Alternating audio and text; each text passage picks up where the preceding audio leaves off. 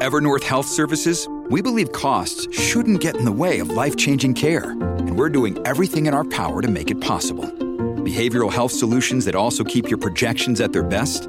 It's possible. Pharmacy benefits that benefit your bottom line? It's possible. Complex specialty care that cares about your ROI? It's possible. Because we're already doing it. All while saving businesses billions. That's Wonder made possible. Learn more at evernorth.com/wonder. This episode is brought to you by Shopify. Do you have a point of sale system you can trust, or is it a real POS? You need Shopify for retail. From accepting payments to managing inventory, Shopify POS has everything you need to sell in person. Go to shopify.com/system, all lowercase, to take your retail business to the next level today. That's shopify.com/system. Many of us have those stubborn pounds that seem impossible to lose, no matter how good we eat or how hard we work out. My solution is PlushCare. PlushCare is a leading telehealth provider with doctors who are there for you day and night to partner with you in your weight loss journey. They can prescribe FDA-approved weight loss medications like Wegovy and Zepbound for those who qualify. Plus, they accept most insurance plans. To get started, visit plushcare.com/weight loss. That's plushcare.com/weight loss. Welcome to the New Books Network. Welcome to the New Books Network. Today we have Robin Goldstein and Daniel Sumner of UC Davis and authors of Can Legal Weed Win? The Blunt Realities of Cannabis Economics. Welcome, gentlemen. Thanks, John. Nice to be here. I want to make it clear up front to listeners that this is not Bill and Ted's excellent adventure into weed economics. You are both PhD economists and work in agriculture. One of you with an extra Ivy League law degree for good measure. But tell me, each of you, about your very interesting paths that led you to writing this book. Dan, if you want to go first. Sure. So I'm a longtime agricultural economist. I got to cannabis as a part of the economics of food and agriculture and beverages and the like. I've worked in wine economics. When I taught in North Carolina, I did a lot of tobacco economics. That makes sense. So for me, getting to weed as it became a major issue here in California was natural. And it actually started, Robin knew some people, and we were asked by the Bureau of Cannabis Control here in California whether we would help them think about regulations. And my first response was, no, that was a long time ago. I don't do drugs anymore. And fortunately, the cannabis czar of California, Lori Ajax, I also said, why don't you get some consulting firm? They can do something for you. You just need a report to go on a shelf. And she said, we actually want to use economics to help do what we can to improve regulations. She had me in one, so that suckered me in, and it's been a very interesting 6-7 years doing cannabis economics since then. I, on the other hand, came to this originally through food, wine, and beer. But especially wine and beer. My work had been on wine economics. That's what first brought me to UC Davis. There's a lot of cool wine stuff and beer stuff going on there. So I was working with Dan on that for several years, and then when the cannabis work came in, it brought together, I think, a long-standing interest. There's a lot of similarities between the beer and wine markets and cannabis, but I'd also been interested kind of from the perspective of social justice for many years about the cannabis industry and legalization. So yeah. All right. And at UC Davis, there's a natural and historical focus on agriculture, given its region in the country and in the state. So economics and agriculture are the common themes, and weed is an agricultural product. But first, let's get into one little historical political tidbit that I found interesting. The stories that you opened in the introduction with Tom Daschle and John Bonner getting involved early in the industry. The first one doesn't shock me. The second does. How does a conservative Republican get involved in the weed business? Was he a closet hippie all along and I just didn't know it? I think that one's simple. He was a closet lobbyist all along, like a lot of congressmen are. And I actually interacted with Daschle quite a bit earlier in my career when I was doing agricultural policy broadly. Very conservative man. so it surprised me just because he really was a very conservative person. I mean, he South Dakota, for gosh sakes. So, and he got to food and agriculture really through in a very natural South Dakota sort of way, partly to help food for the poor. So there was that social justice part to somebody like Daschle, but when it came to farm kinds of things, he was very much of a conservative.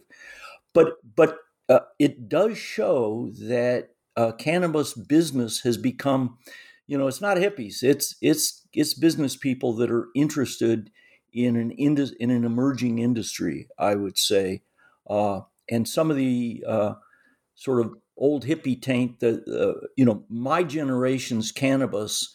Back when I was a college kid or a young graduate student, those days are really long gone for most of the industry. And Oklahoma is a very red state, but they score very well on the economic front, it seems like, in reading this book. Well, how did that come about? Oklahoma is this really interesting case where you have a red state whose kind of traditional side of their political world is very opposed to legalization of weed, and at the same time they're this pro-business state who pride themselves on being able to make things work for small businesses and not let too many regulations and taxes get in the way of things. So they're a medical-only state. They don't have recreational legalization, but they have more dispensaries per capita than any other state in America by our calculations, and something like 10% of the population has their medical licenses, and so their sales are really good by national standards. It's really easy to get a license. One story we like to tell about Oklahoma is that states, when they pass legislation or a ballot question to legalize weed, there's a period of time between when the voters express their opinion and vote for it, or the legislature passes it, and when the first stores are allowed to open. You have to set up some regulations and some system for letting that happen legally, stores to get their licenses and so forth. In Vermont, for example, they passed legalization 4 years ago, and there still hasn't been a single store that's open for recreational sales. What's taken Vermont 4 years and counting to do, Oklahoma, it took 9 hours. So they passed the ballot question one night, and the next morning the first weed stores were open. This wasn't recreational again; this was medical. But it's very interesting. It's kind of a surprising juxtaposition of this kind of once we had our reservations, this is a toxic drug and so forth, and then once we pass it, let's make it easy for businesses and let's make money on this and let's collect some tax dollars on it. And that's going to be a big question I have later, but it just started another question going in my mind. Do those retailers in Oklahoma make more money on average than the rest of the country by doing just medical?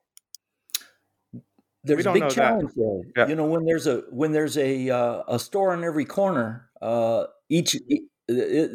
so there's a bunch of states, in fact, Oklahoma is one of them, where people in the business complain, "Oh, you've provided too many licenses. Why don't you keep it restricted?"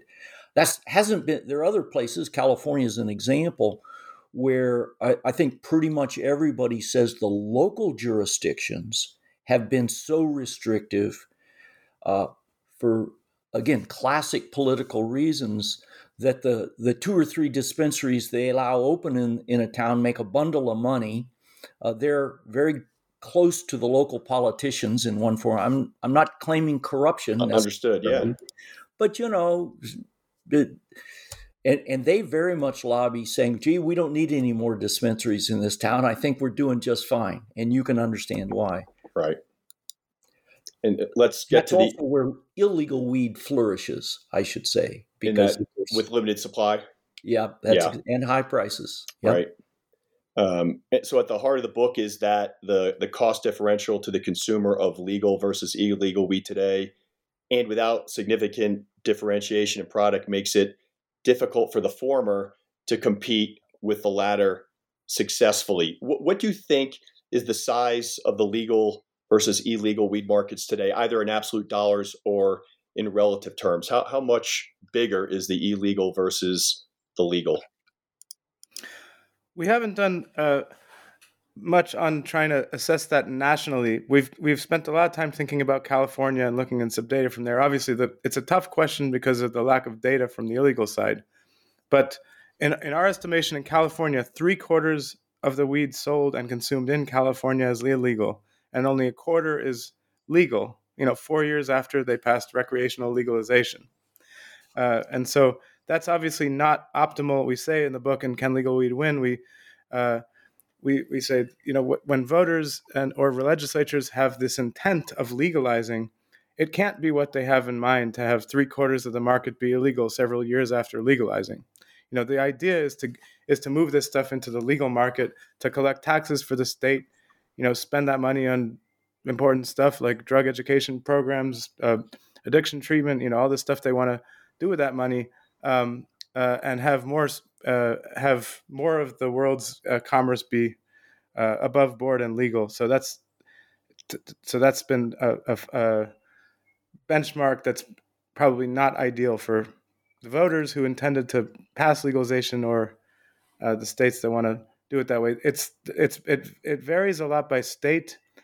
We think that there's a higher percentage of of legal market in a couple of states that have had a few more years to get adjusted to the system. California, Colorado, and Washington have much lower prices. So it's a combination of having lower prices and also having had more time for operations to get more efficient, and businesses to adjust to the system, how it's set up, and also for the system for rule makers to make changes over time that help things run more smoothly. So Colorado and Washington are probably two of the most successful in terms of having a slightly larger share than some other people of legal weed compared to illegal. But there's still a huge illegal market even in those states. We don't think that there's any state in America where there's not a substantial illegal weed market still that's competing with legal.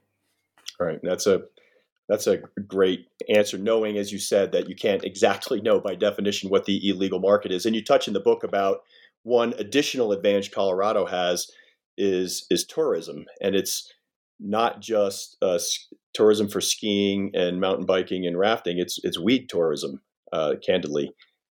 People that come here just because it's legal and might not be where they're at. So to give listeners a little more perspective about your findings, and we've talked about the price differential. On average, how much more does legal weed cost? Again, it's differentiated by state, but if California is your benchmark, what is the difference? How much more do I pay for legal weed than finding someone else that can provide it under the table? It's probably about double. And that would apply lots of places, not just California, because of course lower priced legal weed puts some pressure on the illegal weed. They need to keep their customers coming too. And where it varies a lot as well is by product. So at the upper end products, the fancier products where the legal stuff is already quite expensive, maybe a brand name, maybe a picture of your favorite singer on the box, that may be only available legally, and you pay a lot for it. And some of those products aren't even available in the illegal market. But at the sort of bulk market level, there's where the legal prices are at the lower end of legal prices. Illegal prices are a lot lower, and that's partly because you have these taxes and regulations that cost a lot, whether you're at the high end of the market or the low. And so that really is penalizing the low end of the market, maybe outdoor grown, maybe stuff that's equivalent of street weed, you'd say it that way. Right. And you just opened the door to a discussion about how the pricing in one market does actually affect the pricing in the other. This is an audio-only podcast series, so I can't put up your supply-demand curves and the representation of price elasticity, or in this case, really inelasticity. But has illegal weed pricing gone up due to a pricing umbrella of sorts by legal weed, or is competition enough that there's no change? Again, I'm asking you to comment on a market about which no one's lining up to give you their general ledger and accounts. But what do you know? In general, we've seen illegal weed prices be fairly stable, and legal weed prices responding a lot to the increased taxes and regulations that come in at various stages of regulation. But Dan may have more to say on that. John, our economic theory and models and common sense tell us, gee, if you can get away with a little higher illegal weed price in some high tax state, great, you'll do it. But we really don't have systematic data there. And, there is data floating around the web where people say, gee, what did you pay for weed last week? But there's no sense that that's random to start with, and no sense that people are honest about it to start with. So we're hesitant to publish those sort of numbers because we don't really think they're very systematic. What we've so the price numbers are really hard to get on the illegal side. That's for sure. We have our impressions and from markets where we talk to people, but again, that's where we get this 2-to-1 price sense. Okay. But one thing that we've seen from anecdotal evidence is that, but it's not just a couple people saying, and there's a sort of widespread anecdotal evidence, let's say, that there's some leakage between, when you have some farms that are producing a lot of legal weed, trying to produce a lot of legal weed, and they don't find the market for it, that there are ways that people are kind of, cutting back corners through the system, and basically some weed that's intended to be grown legally ends up on the illegal market, and so that may be increasing supply of illegal weed, which could exert a downward pressure on prices there. And what you avoid then is you may have to comply with certain regulations, say at the growing level, but you don't pay the rest. You don't pay the taxes, and you don't pay the rest of the regulations through the marketing system, manufacturing system, all of that stuff. Okay. And I'm going to modify this next question because it was about profitability. But if we don't know price on the illegal side exactly, but we're certainly not going to know profitability per pound comparable. Let me ask my favorite metric for economics and viability of a business. Are the legal weed producers at least earning their cost of capital? Like, they're not getting rich, but are they in viable businesses at the current, and again, state by state, but with the current tax and regulatory schemes, are they viable? Let's break it into some segments. So we've got the growers, because this is an industry with some vertical integrated firms. We know growers who are also own a retail store, but there's no particular reason that a guy with a dairy farm sells ice cream. They could, but that's a different business. And same as weed. Let me start with the growers. I would say between a third and 2/3 of the legal growers are doing okay. They can make it. Probably a third of them right now are saying, what in the hell have I done here? And that's a combination of two kinds. There'll be the craft weed person who says, gee, I've got a little land. I know something about weed. I can do this. They get a license. They're not allowed to open for a year and a half. So there goes all their capital just waiting to open legally. There goes their capital. And now they're struggling, and prices go down, and they're not covering their costs. So now they're not making back that capital. And 6 months later, they're out. The other kind of businesses struggled are the ones that have hired the Harvard graduate with a Yale law degree to be their advisor. So there goes $500,000 a year. And we read in the news all the time about this or that company funded by hedge funds that have decided, big news over the last 6 months, or dozens and dozens of these companies have struggled, and either they've left the business or they cut way back. The news in the last week or so was the biggest Canadian company that has shut down a number of things. They had the biggest and fanciest and most technically sophisticated greenhouses in the world for cannabis. they're on the market for a third or less of what capital they put into them. So it's not just the little mom and pop guys that have struggled. Some of the big guys have struggled, and whoever hasn't really been ahead of keeping their costs under control and knowing that this is it's an expensive business. Let me say, farming is a tough business, so this isn't unique to cannabis, but I think it's worse in cannabis in terms of the churn, the turnover. And you do mention that it is an agricultural business, but you got to understand business, right? Let me say, when it comes to almonds or avocados, the growers that are still there, remember there's generations of legal growers of almonds and avocados or alfalfa. Those folks who thought they could be in those farming businesses because they knew how to grow the crop are long gone. And the people that technically are sophisticated, my favorite case is a friend of mine here in Yolo County, California, who after he got his engineering degree, got his MBA. He also happened to be a great farmer. And he's now farming with a couple of his kids and went from a few hundred acres to a few thousand acres over that period of time. Got it.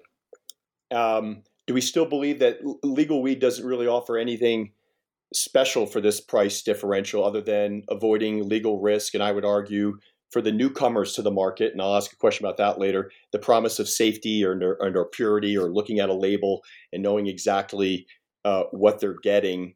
I'll jump ahead. Talk about the comparisons, similarities and differences to the wine market and possibly the ability to market up a little bit what you have, sell the concept of a premium product. Yeah, so with weed, unlike with wine, you have a very low familiarity on the part of new consumers with the product. Basically, you have legal weed and illegal weed. So in wine, you don't have legal wine and illegal wine. There's not much illegal wine in the market. So these are very different in this regard. Legal weed and illegal weed we think of as pretty close substitutes in the sense that the packaging may differ a lot. Although in some cases illegal producers, and by illegal we just mean unlicensed, they're even able to copy or create their own kind of cool packaging. So it's not like the only cool, designy, fun packaging you can get is legal. You can also get that stuff illegal. If in the case of flour, you take the product out of the package, you roll it into a joint and smoke it, or put it in a pipe and smoke it. There's, so far as we can tell, nobody, not the biggest cannabis connoisseur in the world, can tell the difference from smoking it, whether the producer of that nug has a license from the state or not. So there's no difference there, and maybe you could see some patterns in potency differences, like there may be some, differences in average potency or something, but you can grow, you have very high potency stuff from both the legal and illegal markets. You also have lower potency stuff from both markets. So the product itself, the sensory characteristics, the taste, the smell, the psychological effects, you don't really have any concrete differences between legal and illegal. John, as you say, though, there are concrete differences. Where there are concrete differences is in things like safety certifications, testing. So legal weed has a sticker on it saying it's been tested, it's been certified, it's been vetted by some state authorities to be certified as safe in certain ways. So that may matter to some, that matters to some consumers and not others.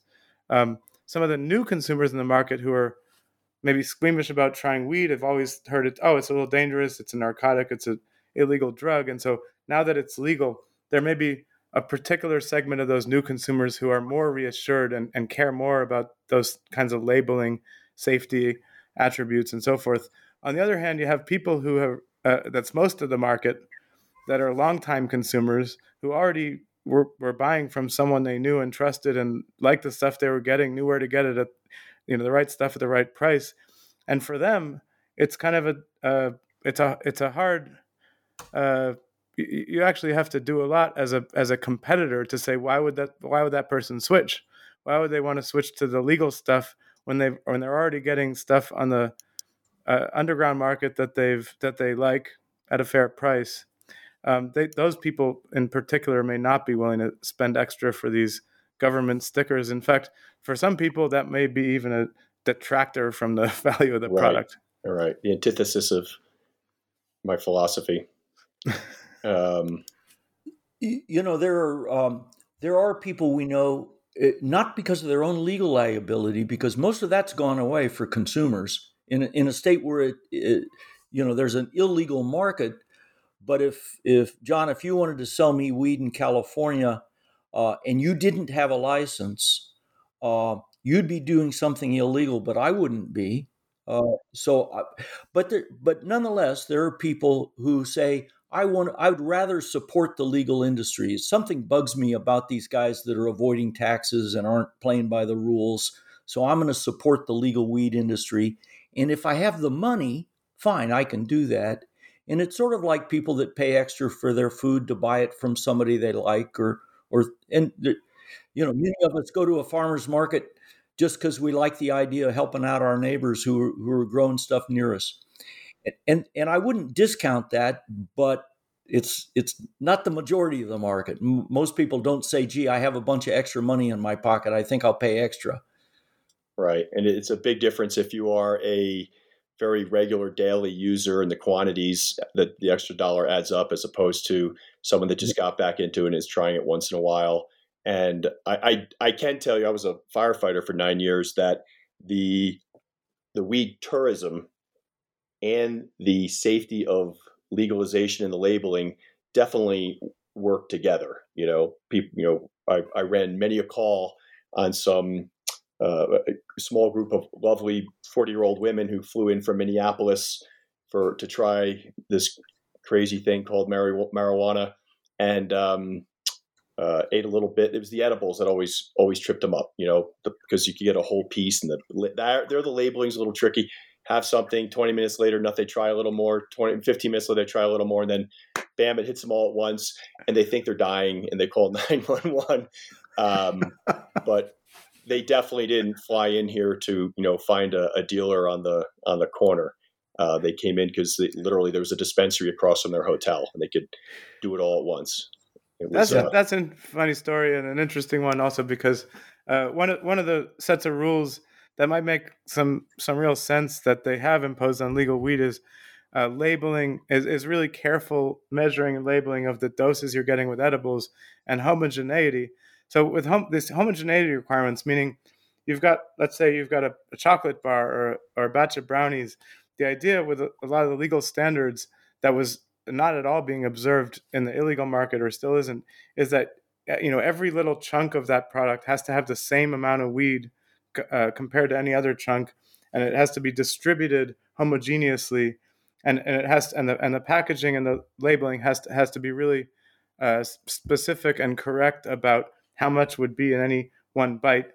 That was actually much to the chagrin of a lot of edibles producers who were like, no, this is some of them are making these kinds of edible products where homogeneity isn't naturally, blending it all and making it perfectly even in every bite isn't necessarily the way that they wanted to or were making the product. But there is a safety aspect to that. And although that said, it still may not compensate for this classic problem with edibles, that edibles take a long time to kick in. And people who aren't experienced with edibles, you eat a few bites, and then another hour, oh, I don't feel anything. You eat a few more bites, and then people get in trouble. I don't think there's anything legal labeling could do about that problem. No, you're right, and it was pretty common. You just brought up this line of reasoning. The edibles market still seems to me, just having read your book, an area for potential differentiation, because in Colorado, you can walk into a dispensary and see, edibles or gummies with 1 milligram of THC and 5 milligrams of CBDs, 2 and 10 or 5 and 5. Do those products exist at that level of specification in the unlicensed market? We know the product exists in general, but I think you're onto something very important there, John. People that have learned they want a particular kind of product, They may be, in that case, in one of these categories where there's just no perfect substitute in the illegal market at all. That product doesn't exist. That ratio, say, of CBD and THC would not exist. And I think it is fair to say that as Robin said, customers can legitimately expect the legal weed to meet the specifications. Certainly, it is as regulated as well as anything else you'd eat, and in that sense, it's probably is safer for some customers, particularly new customers into cannabis, and people have a feel for that. So that is another advantage. Not enough of an advantage. We're still talking about three quarters of the consumption illegal. What is unlicensed weed legal enforcement like in states with full recreational weed? As you said, it's not illegal to you to have marijuana on your person in a state where it's legal. It's the risk is to me on the selling side. But what do they do? Do they? I just thought of this. I couldn't even guess. Do they lay off because you're like, ugh, it's legal, or do they go after those producers and enforcement because essentially they're competition now with the state? I mean, I think the important thing to keep in mind as a background for that question, and it's a good question, is what did the voters have in mind? What did the legislatures have in mind when they legalized? And the number one thing for many, in the minds of many voters and many people who wanted weed to be legalized, was let's free these people from jail. Let's stop imprisoning people and prosecuting people for using or selling a substance that we think shouldn't be illegal. So the problem is, you have a lot of people who are, you make an expensive and difficult system to get into. So you have a lot of people who are breaking the rules, some people who are breaking a few little rules, other people who are just doing it completely illegal. And you don't actually want to just start throwing people in jail and to increase enforcement dramatically. On the other hand, you have these guys who've put all their money, their life savings into getting legal, getting the licenses, hiring the lawyers and consultants you needed to get the license, paying all the taxes, following all the regulations, and then their neighbor down the street is just still selling it, half the price, and so they, they're an instinct of a lot of these folks who may have been kind of activists previously about legalization. They still want to rat out their neighbor because it's like they're this is so unfair. Like I'm putting in all the effort, I'm following all the rules, and I can't survive because this guy's selling at half the price. So it's this interesting, weird set of incentives. So, but I think in our book, and Dan and I, we think that the solution, the longer term resolution to that is not increased enforcement. It's decreased barriers to people getting legal. And that can take, and those barriers can take many different forms, whether it's regulations that are just make it difficult. In the case of California, one of the biggest problems of all, and in many cases these have nothing. This has nothing to do with the way the regulators even implement things. It's just the way the ballot question was written initially. It basically gave local jurisdictions, local towns or cities or counties, the right to just opt out of the whole system and say, you can't have any legal businesses in our whole county.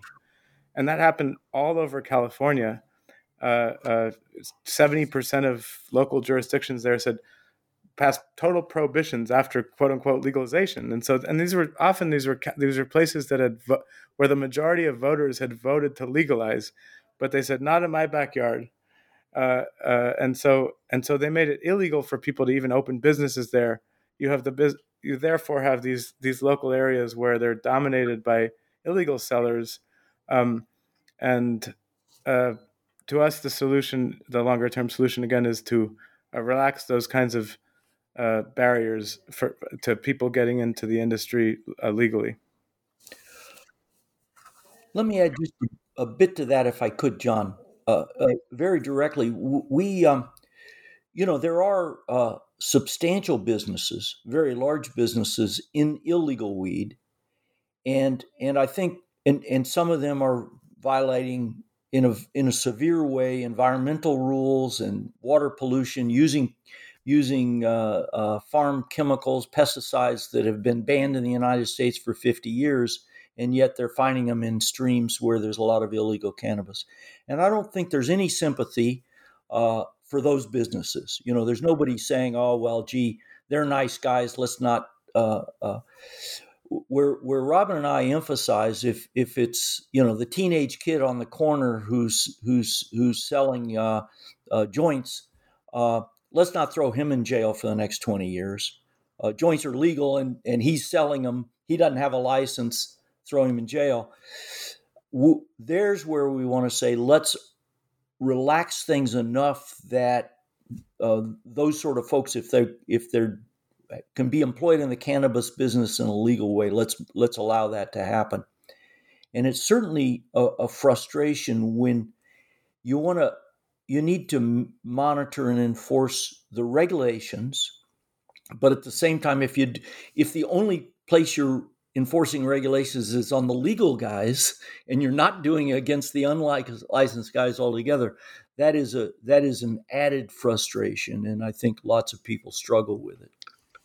Yeah. And Robin, just before I go on to the next question, I actually live in such a county in Colorado where we all voted for legalization, and state did it, and then they left it up to the counties. And my town is unincorporated Jefferson County, and the county said, "Yeah, we're gonna opt out, no dispensaries in our county." So you drive to Clear Creek County in Idaho Springs, you go down the hill to Golden, but or delivery services. In California, delivery is available in places where there's no dispensaries, and that's probably. But again, that's expensive and a wait and all of that stuff. And the legal guy, the guy who knows a guy, that he's the guy you call. So, yeah, I think the one of the reasons for these disconnects between what voters voted for and what these local prohibitions end up being is it just comes down to the voters not being represented proportionally by whoever the county supervisors are, or it's just a different crowd, the people who are running it versus the people who are voting. But it is interesting and weird that you see, I don't want the tax dollars for my local town. Let's give all the tax dollars from all this legal weed to the next town over. Let's let them enjoy that tax money and make infrastructure improvements and beautify their downtown with that money instead of us. It's hard to understand. It is, but you described, I think, our county almost exactly, the differentiation between the small group of people that run the county and where they are on the continuum versus the average voter. Let's go back to economics for a second. Retail shops, you said, are closing. You already introduced the idea, Dan, of invested capital, and how some of the biggest ones are the ones that are going under, at least in that one example of Canada. So are there limited scale benefits? Is this not going to emerge into a few oligopolies or even a monopoly in a state by state? We'll see. Let's take a 10 or 20 year horizon. Let's take a 10 or 20 year horizon where we've got at least some form of national legalization, so that you can. And we do have successful businesses that operate in California and Washington State, and are getting ready to expand in New York, and so that people have figured these things out. I do think the scale economies are for the most part on the business side of somebody's figured these things out, how to make the business work, and if they're good at it, leverage that more than bigger greenhouses. Yeah. Building an automobile plant is an inherently large scale operation. I do know from the rest of farming that talent tends to get bigger. So my friend who started with a couple hundred acres and now is several thousand acres, it's because he's just better than everybody else. people look at that and say, gee, I've got 500 acres. I'll make more money renting to him than I will trying to farm it myself. And I think that sort of thing will happen naturally in cannabis at the farm level. The retail is interesting, and what will happen with respect to chain stores versus local operations. And we know there's a tension there between the people like the local coffee shop, but that hasn't kept Starbucks from being a national chain or a global chain, et cetera, even though there are plenty of people that say, gee, I'd much rather go to my local roaster and my local coffee shop. There's some real challenges there where everybody in the world knows your brand name. We haven't gotten there yet for cannabis, I think. Yeah, and in between those two levels, you have manufacturing, where cartridges, the manufacturing of cartridges, which involves some cannabis inputs, some raw inputs, and then also some processing and some materials to put that together. And of course, there's economies of scale there, where getting up to a certain size is helpful. It's not clear whether you don't need to necessarily be a mega global corporation to manufacture vape cartridges efficiently, but you're a little mom and pop place trying to do it is not going to be that competitive on price. This episode is brought to you by Shopify. Do you have a point of sale system you can trust, or is it a real POS? You need Shopify for retail. From accepting payments to managing inventory, Shopify POS has everything you need to sell in person. Go to shopify.com/system, all lowercase, to take your retail business to the next level today. That's shopify.com/system. The other point I wanted to make on this, the vertical integration in the marketing side is what we've seen in the vegetable business.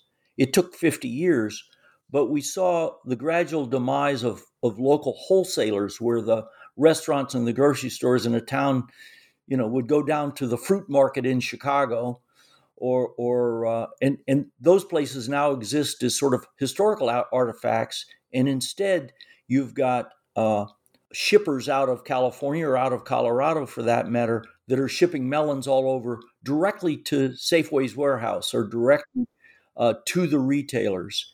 And that's happened to some degree in cannabis. Even in the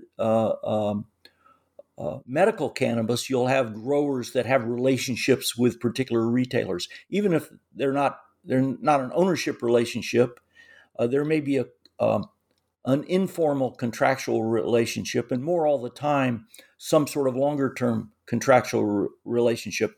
I'll grow the stuff, you'll buy my crop, we'll negotiate on price a little later when we see where the price goes. And I see those relationships expanding, and there's a certain amount of scale to that. There's a store that says, wait a second, I don't want to be left out. If good old Fred doesn't deliver this year, I can't leave my shelves bare. So I want to deal with some group of growers who I can be sure at least one of them is going to be supplying the products I need.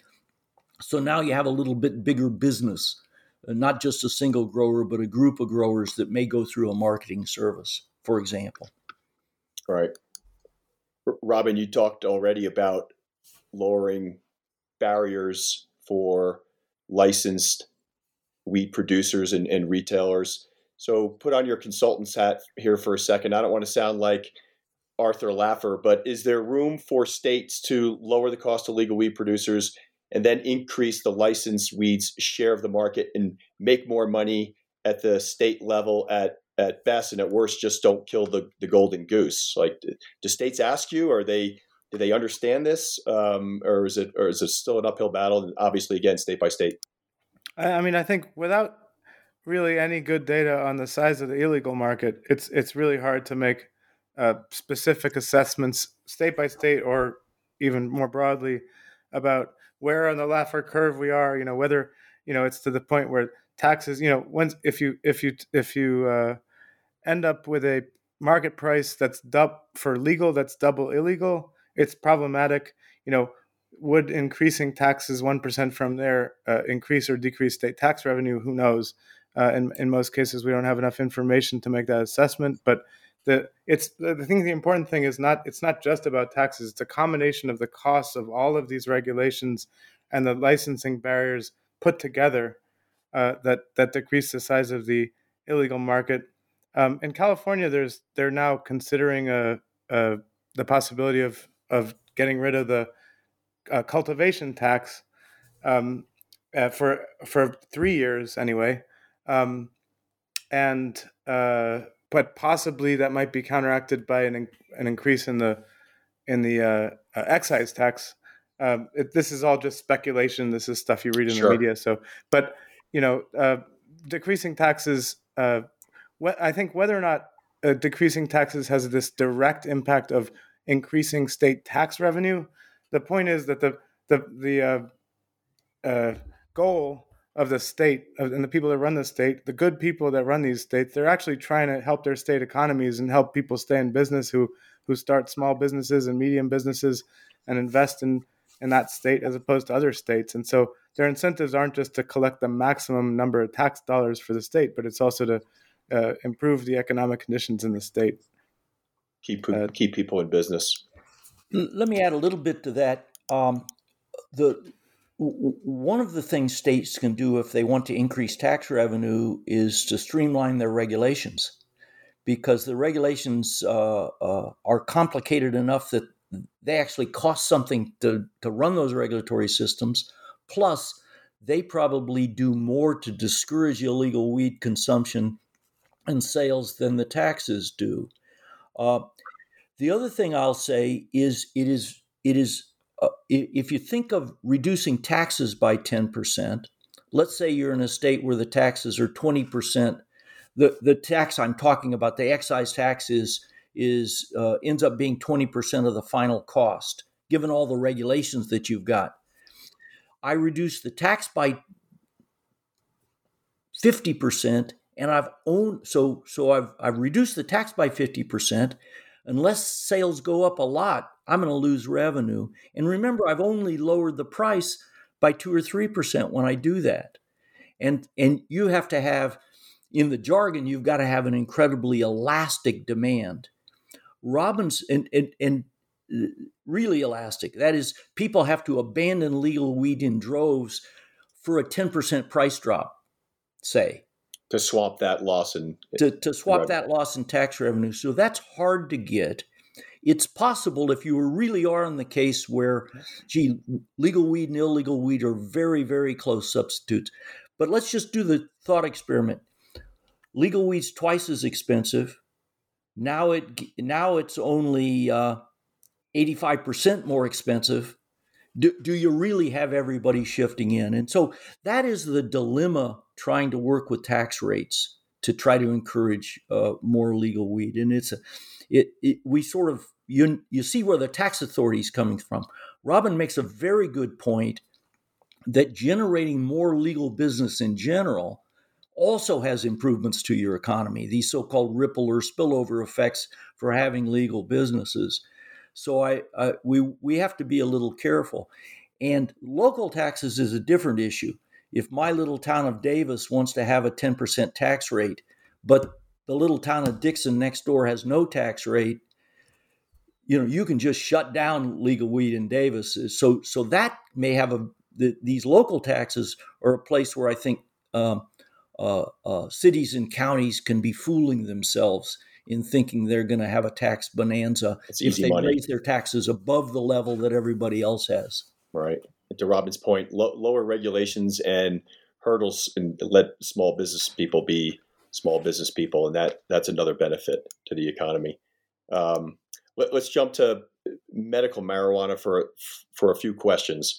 When way states, some of them went, was they started with medical and then went recreational. And when it was just medical, you had something called a red card, right? You got from your doctor.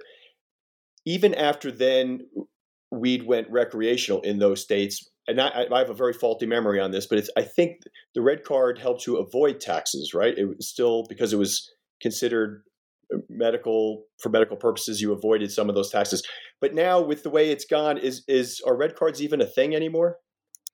It's a good question, John, and it's a complicated one because basically it varies dramatically state to state.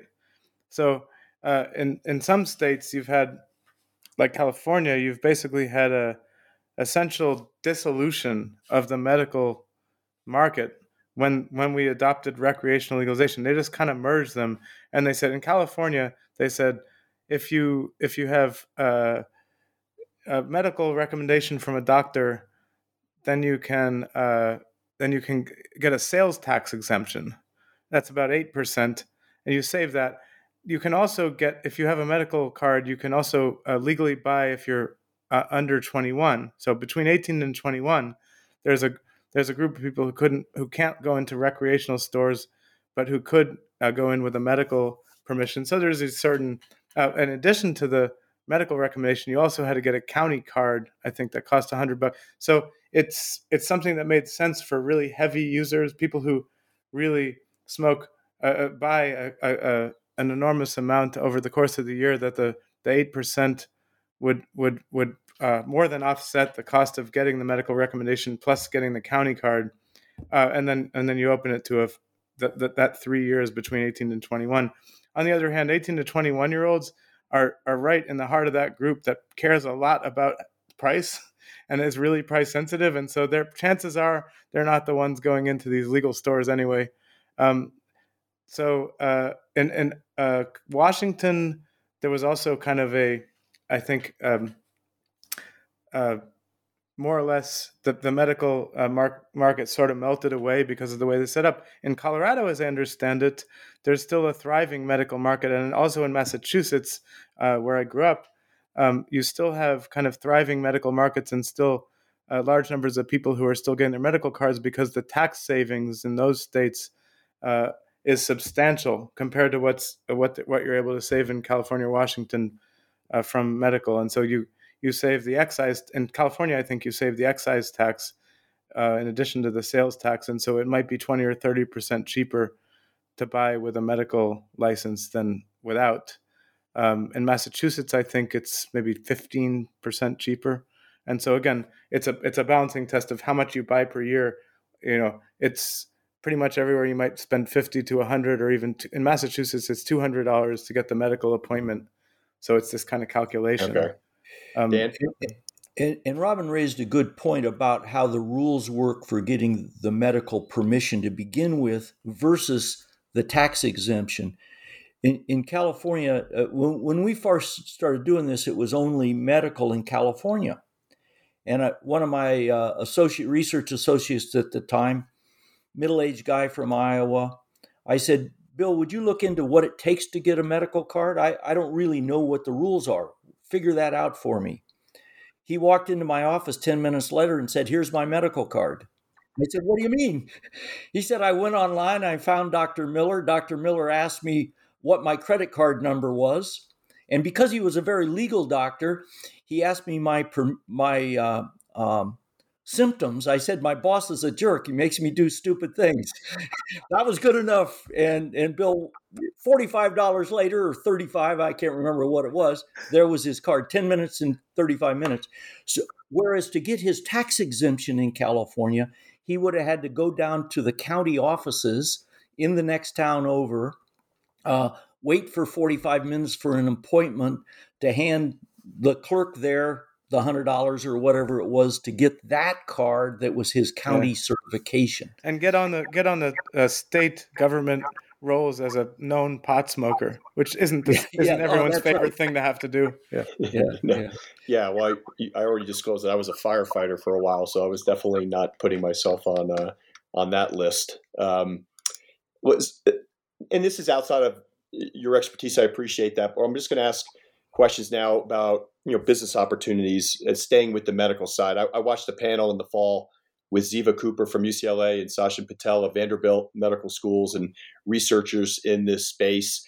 And they were talking a lot about data on treatments for epilepsy specifically, seizures generally, stress-induced anxiety, wasting syndrome, PTSD, pain management. And we'll talk about the index funds and all the public companies I saw in this space in preparing for this interview. A lot of them are, listing themselves as biotech companies, so not growing or retailing. do you see, even if that happens, and if you see anything, you feel free to talk about it. But even if that happens, does that change much other than maybe it does? Maybe it drives people and see who were apprehensive about this to see it as a treatment, but it's still going to the same channel, right? Doctors aren't going to be issuing it. Pharmaceutical companies aren't going to be involved. There may be some dosing niches that are created either with vape pens or things like that. But when you thought about this, and what do you think about the medical side as an opportunity to grow this license market? Let me jump in. To the extent it becomes a very specialized product, heavily regulated and very specialized, and going through the full medical route, and we know what that takes to get a new drug approved by the FDA, et cetera, et cetera. That puts it in a totally different category. Maybe it shouldn't be. Maybe allowing some cancer patient to have a gummy bear, a regular commercial gummy bear, is the reasonable thing to do. But we tend to go pretty far down the line when anything you call something a medicine, particularly if it's a prescription sort of a dosage for somebody. But that will be a very small quantity, probably lots of revenue, probably incredibly high prices because of all this regulatory stuff on the medical side. There is a market. I would say the biggest issue, John, is that the image of the industry could change. If Aunt Sally is going down to the normal cannabis store to buy a package of gummy bears because her doctor really does say, not just the rumor mill says, but her doctor really does say there's blind tests that show that this is good for your nausea, it'll change the sense of the industry. And that may have a bigger effect than anything else in terms of commercial effect. I would just add to that that one of the things that I think is threatening to pharmaceuticals about weed as a category is the breadth of things that it's indicated for, at least in the informal literature that's not the FDA approved, medical literature. But anecdotally, and I think not just anecdotally, I think in the view of a lot of practitioners who've spent their careers working on this, it can work as a painkiller. It can be an appetite stimulant. It can be anti-nausea. There's a lot of things that are well documented and well known about its therapeutic benefits. There are other aspects of it that are less well researched or understood. But I think the idea that it could be, and it's not patent. There's no patent on cannabis. It's a substance that's been around for thousands of years and can be adopted into many different forms that maybe individually could be patentable in some situations. But I think you will see pharmaceutical industry getting more and more interested as they see it as a threat, not just as a sort of little possibility of investing here and there. And I think one of the most interesting aspects of this will be to see how it goes down federally in the U.S. Federal legalization, the pharmaceutical industry has something to say about everything that happens with respect to federal. I think that they're more than just a passive observer in that process. Let me just put it that way. And I think the role that pharmaceutical will have in participating in that market. For example, we could see a federal legalization of medical weed without recreational weed. That's one of the many ways it could take shape nationally, and that's so it's interesting to think about that. We don't. Dan and I are not in the business of making political predictions or trying to predict or understand the political process, but those are some things that I think are interesting to think about. And you do talk about, it's a perfect lead into the next question. You look out 30 years and contemplate how this industry, including federal decriminalization and or legalization, medical or recreational. I'm particularly interested in the banking angle, because that gets a lot of attention as these small entrepreneurs try to run a business but can't open a bank account. Just talk a little bit about the path you see as a possibility from here to national or federal legalization and such. Let me leap in and say the way I like to think of it is let cannabis be kale. Let weed be walnuts. We don't need big government programs. I would say the first thing I'd say to the federal government is we got lots of regulations already where every state where it's open. Let that go the way it's going to go. Maybe a little standardization, but I'd rather say to the federal government, first do no harm. That is to say, we really don't need a lot of federal programs. Kale can be grown in Colorado and sold in Oklahoma. Let's do that with cannabis. Let it be grown where it wants to be grown. Let it be sold where it flows to through natural economic forces. And the less the government does, the federal government does, other than just say, sorry, we made a mistake. Nixon, there are a lot of things Nixon shouldn't have done. This is one of them. So let's just whoops and let it be treated like any other commodity. And that does mean less sort of formal pharmaceutical stuff. And like Robin, I won't say suspicious, but I am concerned that you'll have people say, oh, gee, well, we'll treat it like a pharmaceutical. And then that means every time you open a dispensary, you got to get FDA approval or something. Right, right. That's a nightmare. I'm not just concerned, I'm suspicious. And I think here's the point. I think Dan's great point is that you could actually deschedule this. You could take it off the list of federally banned narcotics with a one-sentence law. You could do as little as one sentence, and that might, less is more. That might be the best thing the federal government could possibly do. Just take it off the list of banned narcotics and let the states continue as they are, figuring this stuff out, which isn't easy. Right. I call it like a lateral thinking or blank piece of paper thinking. If we had never had all this, ignore everything we've done for the last 50 years, what should this look like? And say, well, as if it never went on the schedule, right? And it's kale. I like that analogy. Just a couple more. Robin, some people don't like kale. That's fine. Fine. Yeah, that's right. I don't know why I got so big to begin with, but Robin, do you want to talk at all about your Yale Law School experience and what people should understand about justice and the regulations around drugs? Well, I think my experience there was that pretty much everyone I went to law school with was I can't think of almost anyone who wasn't in favor of legalization in some form. I mean, it's people there have a social justice perspective, and it's all about people who are unjustly imprisoned. You throw someone in prison, you take kids away from their parents, you destroy families. Like there's we can all sit around talking about how nice it would be to be able to go to a store and buy weed legally. We privileged white people who are like not going to get in trouble for it anyway. And then you look at the way that it's had impacts on communities, on minority and poor communities, and the way that it's been used as an excuse for as a pretext for arresting people that law enforcement wants to go after anyway for whatever reasons or is suspicious of. So there's a very social justice angle of it there, and I think and that's what's kind of, and it's interesting because I think as having become an economist, I then ended up with more of a free market angle on this. I've seen through studying cannabis, but also through studying other industries like food and wine, the way that overregulation or overtaxation can actually harm rather than help people.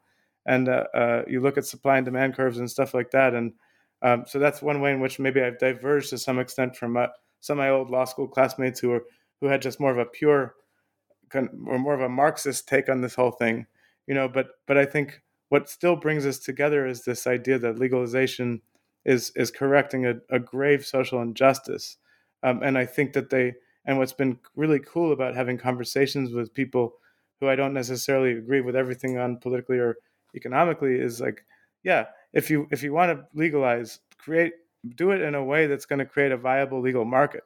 If you legalize and you don't create a viable legal market, then what's the point? Why bother? Yeah. You could even end up in the situation where you're throwing more people in jail, or at least putting more people in the criminal roles than you were before, and that's not what anyone wants. So it's kind of a cool and interesting issue that I think can bring people together and think, creatively across party lines or across, ideological lines. Right.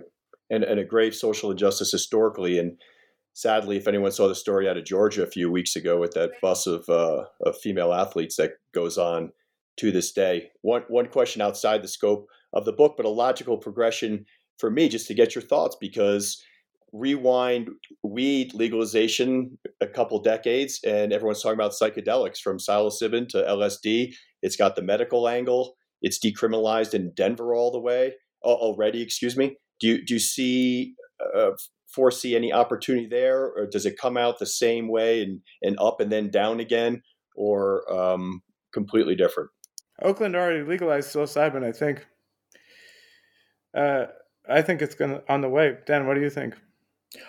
That's expertise I simply don't have, and I don't know whether what will happen next. Let me say, typical free market economist, I say, yeah, let it be legal, everything, just everything. But there are exceptions to that, and so I start from everything's legal. What do you start making illegal? But I live in a state where it's illegal to buy eggs unless somebody approves of the way the hen has been raised. And puts a stamp on them. Yeah. I do want to go back to your legal question. And I want to have if you will, a shout out for Clarence Thomas, not the Yale graduate that we often think about when it comes to social justice law, but he's the guy back in the Rake case almost 20 years ago, was on the other side from Ginsburg, who was joined with Scalia saying, keep this stuff regulated by the feds. Throw these two old ladies in jail who were making the tea from the plant that they grew in their own backyard. Then we have a little box in the book. Just this year, or last year, he was the guy that wanted the Supreme Court to look into the Standing Akimbo case, the Colorado case, and the rest of the court said, no, we don't want to touch it. But it had to do with the banking and the other tax regulations, where he said, this doesn't make any sense. And I think he does have a perspective on social justice in this context that some of the other justices forget don't have, right, when it comes to this issue. Well said.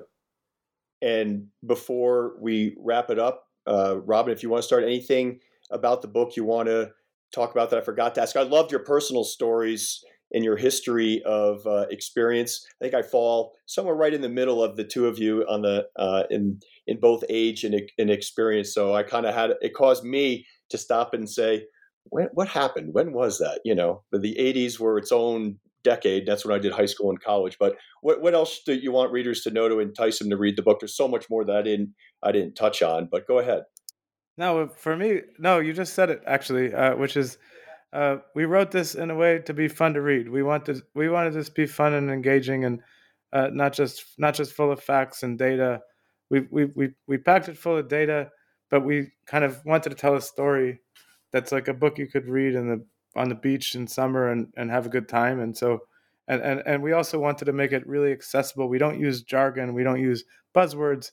We try to make it accessible to college undergraduates who are taking their first economics course, people who've had no economics but who are just interested in the social issues, and cannabis industry experts and everyone in between.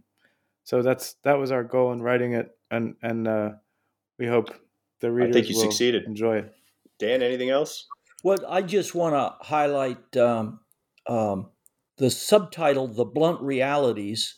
First of all, Robin had to explain the joke to me, so, but that's only partly true. But the idea, the word blunt there means that there are people that are going to be mad at us because of this book. They're going to say, "What do you mean? Here I am trying to sell this gold mine, and you've just said maybe Not. It's going to not quite be so golden, or maybe it's going to take a lot of work to get the gold out of this mine." So there are investors that have hyped this industry in ways they probably now, some of them now regret, but there are still people, we think, trying to oversell certain aspects of it.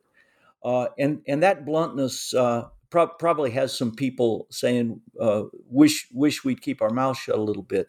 But I think almost everybody can benefit from a certain reality in that way. And as a securities analyst in my prior life, there's no question I heard people that the extent of their analysis was, oh my gosh, legal weed, bonanza, gold mine, and it didn't open up the proverbial Excel spreadsheet and say, let me just run this math a little bit. And like a venture capitalist you would expect to do, although you shared some stories I have to look up. I wasn't aware of Wall Street's involvement and lack of success, but that thought this was just going to be the easiest money they ever made. And as the book explains, it brings in a dose of reality. And I'll tag on to Robin's comment about the attractiveness of this book as a great read, and it's informative, and not only bring it to the beach, but I can tell you from experience as that nerdy guy will bring a book to a bar, and sit at the bar and read. It's quite the conversation starter. So it serves many purposes, and I can't thank you enough. Robbins, you have one more? No, bars. I was just gonna say bars my favorite place to read a book. So, and no bullshit. We're no bullshit, like Dan said. So, and bar is the ultimate. Bar is like the graveyard of bullshit. Everything real comes out of the bar. So. That's the truth. I would just now, if one of you can say it's great for picking up girls, then we got it. Or boys for that matter. I don't care. New York Times bestseller. I think you would do well in Colorado, which is a very young and growing population for kids out of college. That I can say this is put down the dating apps and get this book. Okay, and settle in at one of our 300 craft breweries and enjoy it. Robin Goldstein, Daniel Sumner, I can't thank you both enough for taking the time with us today, and best of luck with the book. Thank you.